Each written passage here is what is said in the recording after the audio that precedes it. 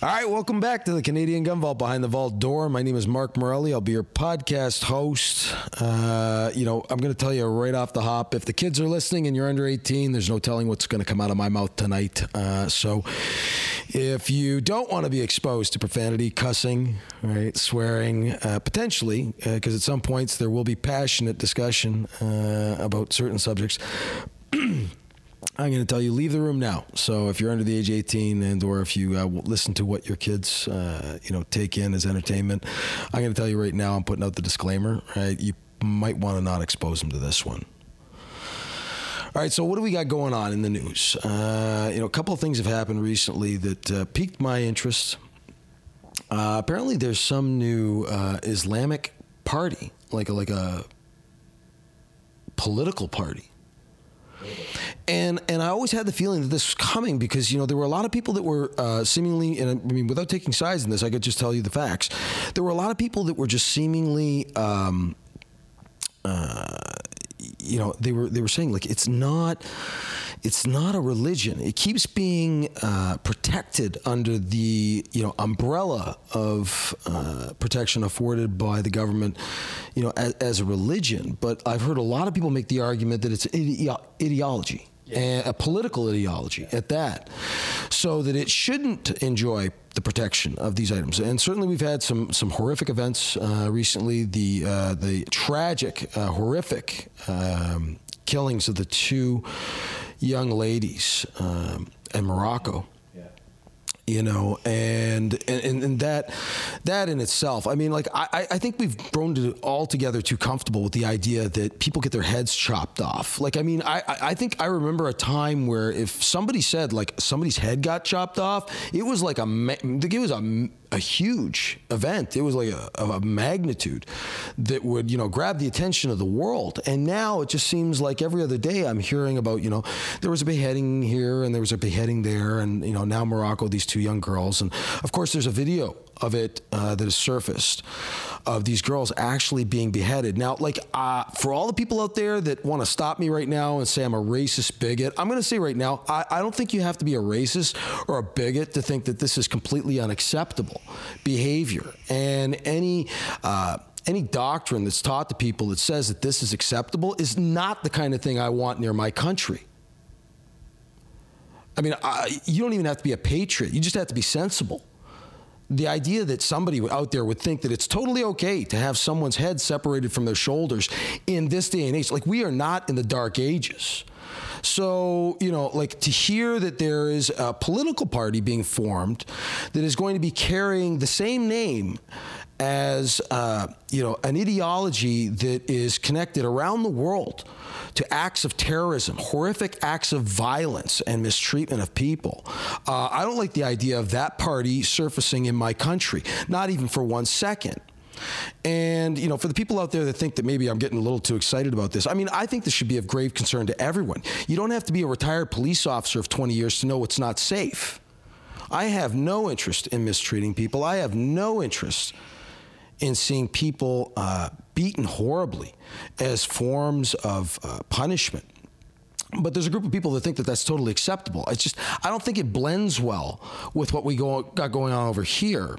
So to see that party surface, I think should be of great concern to the entire country. Now, I'm sure there's going to be a lineup, a conga line of liberals that are going to tell us that that's wrong of you, that they should be entitled to the same privileges as any other Canadian, and if they want to formulate a party under that name, they're allowed to do it.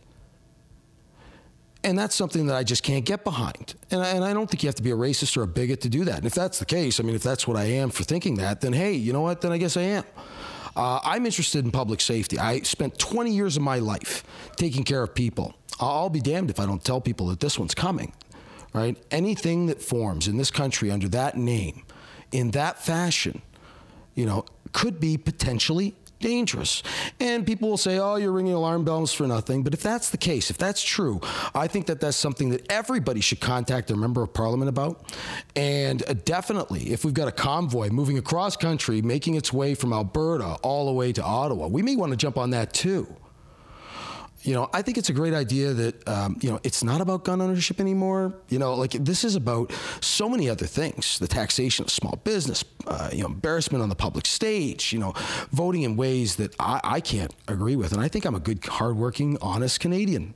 Right. I consider myself a liberal, believe it or not. I keep telling people that it's like that. Like deep down inside, I'm a liberal, but I don't think that today's liberal is really a liberal anymore. I think actually today's conservative is really more yesterday's liberal, and they're much more accepting than I believe. The people that have just supported the Liberal Party traditionally believe. So I've always kind of advocated that people spend their money responsibly. So I'm fiscally conservative. But at heart, I'm a liberal. So if you're out there and you're listening and, you got a hate on for gun owners and you're tuning in to us and you happen to be a liberal, we got a place for you in our community too. Actually, it'll be a great time. You'll enjoy it. And, you can stop being duped by this current liberal government into believing that they're doing things that are responsible. I really do like the idea of taking care of people. And I think, I get asked the question a lot about things like, immigration. I'm sure there's a lot of people sitting down right now that are freaking out saying, well, what's he going to say next? Now it's going to be something about immigration. Well, yeah, you know what? We shouldn't be afraid to discuss it. I think that intelligent dialogue regarding the subject is necessary.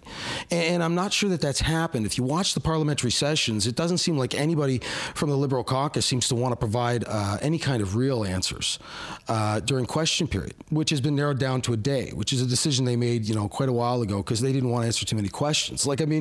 We really do need to be suspect of this Liberal government. They're not answering questions. They haven't ever really. They've been spending more time in the office of the Ethics Commissioner than any other government before it. So the idea that, we should just blindly trust them as they make decisions that, just outwardly look a little bit dangerous to a guy that kept people safe for 20 years is maybe something that, people ought to think about. I'm not a racist. I'm not a bigot. I can't say that enough. But things like, immigration, it should be responsible immigration, the way the law was designed to, intend it to be, legal. And for the government that refuses to call it illegal immigration, because that's exactly what it is, they want to call it irregular. They seem to want to change the language of things. It happens all the time. And I think that that's something you got to be really nervous about. I occasionally listen to Dr. Jordan Peterson. I listen to a lot of people. I like to get a broad cross-section of opinions before I formulate my own and do so with, the basis in fact. And the idea that, Dr. Jordan Peterson put out there at one point was fantastic. He's got so many great ideas. If you haven't listened to him yet, I can tell you right now, the man is brilliant. I'm looking forward to having him on the show one day, if it's at all possible. I'm sure I'll feel a little bit dumber by the time I'm done talking to him. The man is brilliant. I just want to sponge his intelligence as I listen to him. I've put a couple of items up and links in the storyline. If you haven't had an opportunity to listen to Dr. Jordan Peterson, he's a Toronto professor of psychology. Is that right? Psychology? Yeah. And that's, well, there you go, folks. I don't spend all my time watching him, but I can tell you that he's absolutely brilliant. And at one point he spoke about the language and the attempt to change language. And, at no point in history has a government ever gone so far to change, the language of its citizens. And I've seen, right down to the anthem. I knew that didn't sit well with me. All thy sons command. That's the way I'm going to continue to sing it. I see this government doing things that, historically would appear to be the kind of activities engaged in by dictators, like changing language, like forcing taxes on people. If you're any student of history, you can see that typically at some point the population rise up and say, that's enough. And that seems to be happening from province to province. The Liberal government is being ousted. We've got our own version of these yellow jackets. I don't know if you've been watching the news, but Paris had, a complete upheaval among its citizens, and they turned Paris upside down with these yellow jackets. And, isn't it interesting that it comes hot on the heels of the announcement that $600 million is being set aside for the press? And I haven't heard much from the press. And I don't know if any of you out there think that it's kind of odd that, Donald Trump's potential collusion with the Russian government has been an ongoing, media of circus, if you want to call it that, for what feels like years. And nothing's ever come up, and they won't stop talking about that. But I tell you, Paris explodes. I mean, it's in shambles, like it's fire. Like people are turning over cars and throwing rocks, and police are taking off helmets. Firefighters are turning their backs on, leadership. It's like right crazy over there, and yet nobody's really talking about it on the news. Have you heard anything lately? Not a lot. No, like, not on mainstream. But they'll talk about Donald Trump's latest tweet. Absolutely. It's ridiculous. It's ridiculous. You know what? And I'm going to take a jab at the media over this one. For the people over at Global News, when I saw you put it out there that Justin Trudeau was well poised to win the next election, I lost complete confidence in your ability to report the news in an unbiased and impartial fashion. You should be ashamed of yourself, whoever wrote that article. If you take a group of people to conduct a survey, and of that group of people, they are all of a like mind, because you've targeted specifically that group to get a desired result. You contaminate the results like that. So to actually put a piece like that up when the entire country is voting some way other than liberal. I mean, it's fascinating to watch the liberals lose on every front. I mean, they really have done a lot of damage to this country when you think about it. Big businesses fleeing, small businesses being crushed. They're taxing businesses to an inch of their lives. It's hard enough, to pay your hydro bill, here in Ontario after a liberal government, 2 terms of, Kathleen Wynne. And I mean, all kinds of questions regarding the ethical, or unethical, I should say, behavior that may have occurred. And of course we got Doug Ford. He comes in swinging a big bat because, he wants to clean up this town, and that's going to require rolling some things back. Perhaps jobs and salaries and things that should have never been given have to be clawed back in an effort to bring this liberal agenda, this government, under control and spending anyway. So he looks like a bad guy.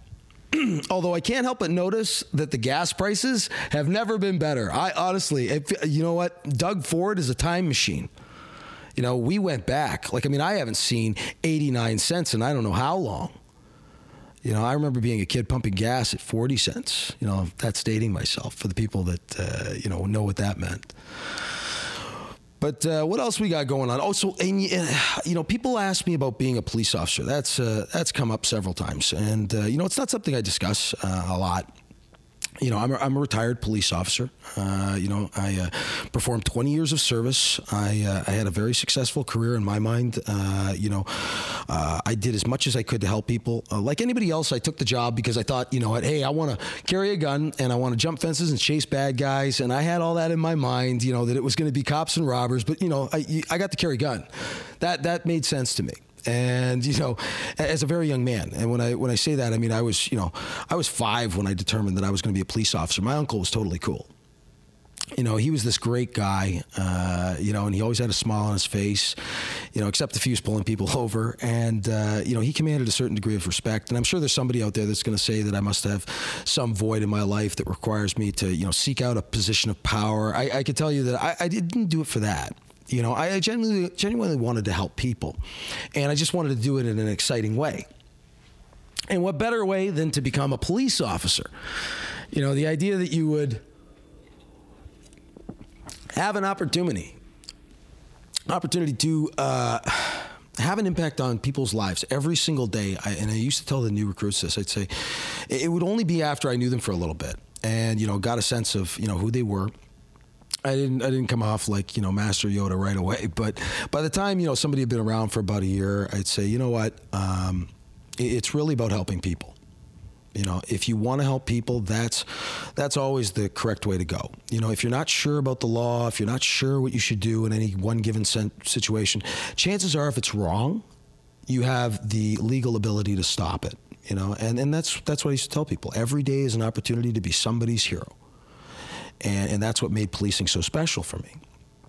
And I still have people that remind me, even a few years later now, now that some people do know that I was a police officer, they ask me questions. And of course, this one came up And I won't name his name, but it came up on Instagram, and he told me that, he'd been pulled over with his girlfriend on the way back from coyote hunting.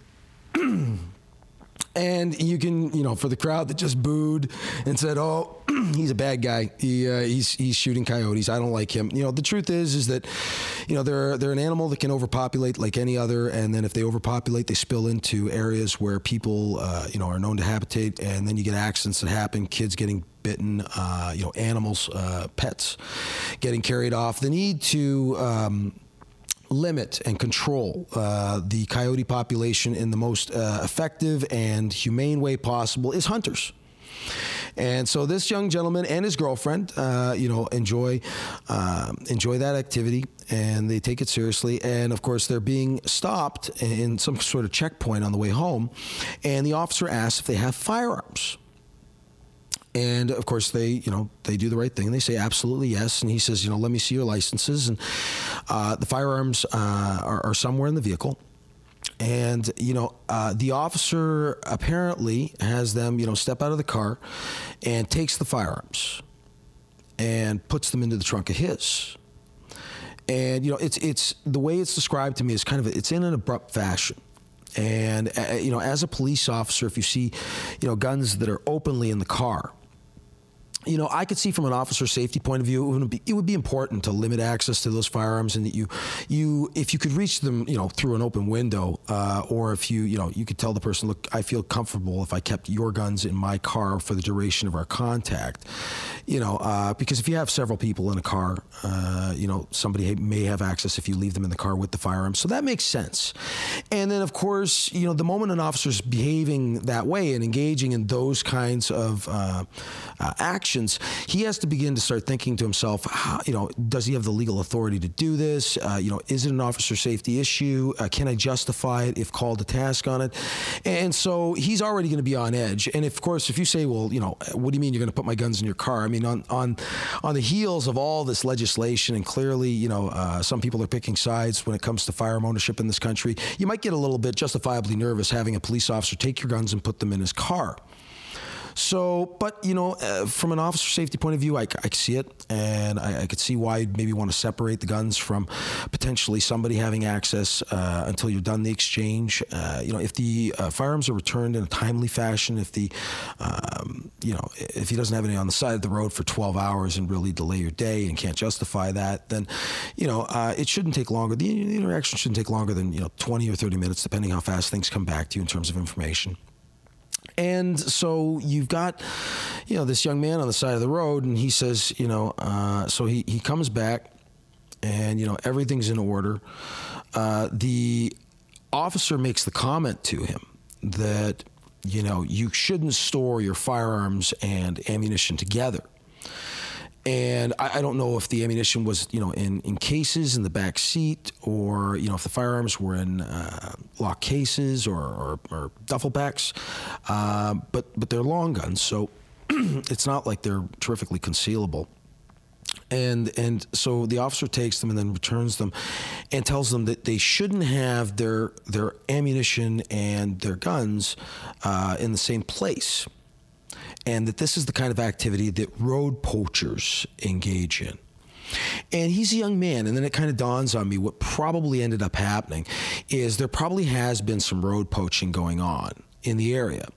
And perhaps somebody has said, that these people, young people, are involved.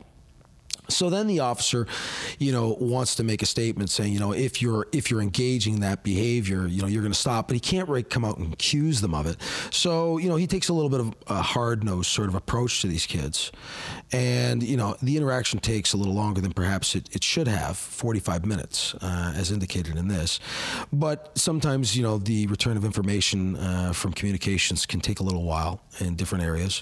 The firearm owner was a little bit surprised, given that it was a rural area. There may be very little interaction for the most part between police officers in the area and the public. So, kind of forgive them. I'm still supportive of the front lines.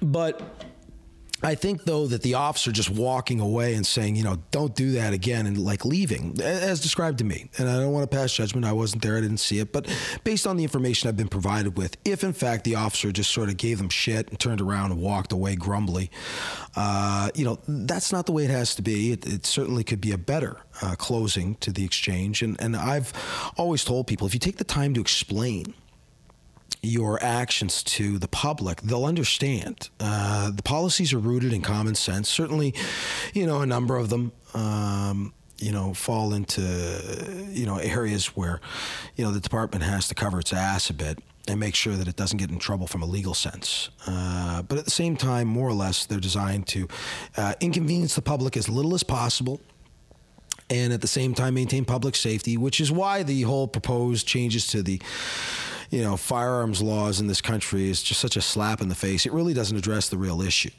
And that's definitely one of public safety. If there are gang members shooting each other in the streets with illegal guns, I don't see how further restricting members of the legal firearm community is going to address that problem. If you were willing to come after my guns and that was it, I would say, well, I'll deal with it. But the idea that you really have a problem that's escalating in the beautiful city of Toronto, and yet your answer is to, come after people that have nothing to do with the issue. I have a real problem with that, and I always have, and I've seen this coming for a couple of years. And speaking of which, I couldn't help but notice Tracy Wilson made an appearance of the CCFR on Instagram. I've seen some comments. I've seen a new profile.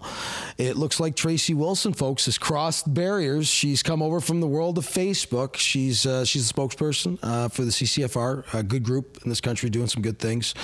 But she's managed to migrate her way from one social media to another, and we will welcome you, Tracy. Love to hear from you. If you're in town, or perhaps at some point you and I could have a cup of coffee. Anyway, that's about all the time I have for tonight's episode. Thank you so much, everybody, for supporting us. Don't forget to like and subscribe to us on YouTube. And as always, Canada, don't forget to shoot straight. Stay safe.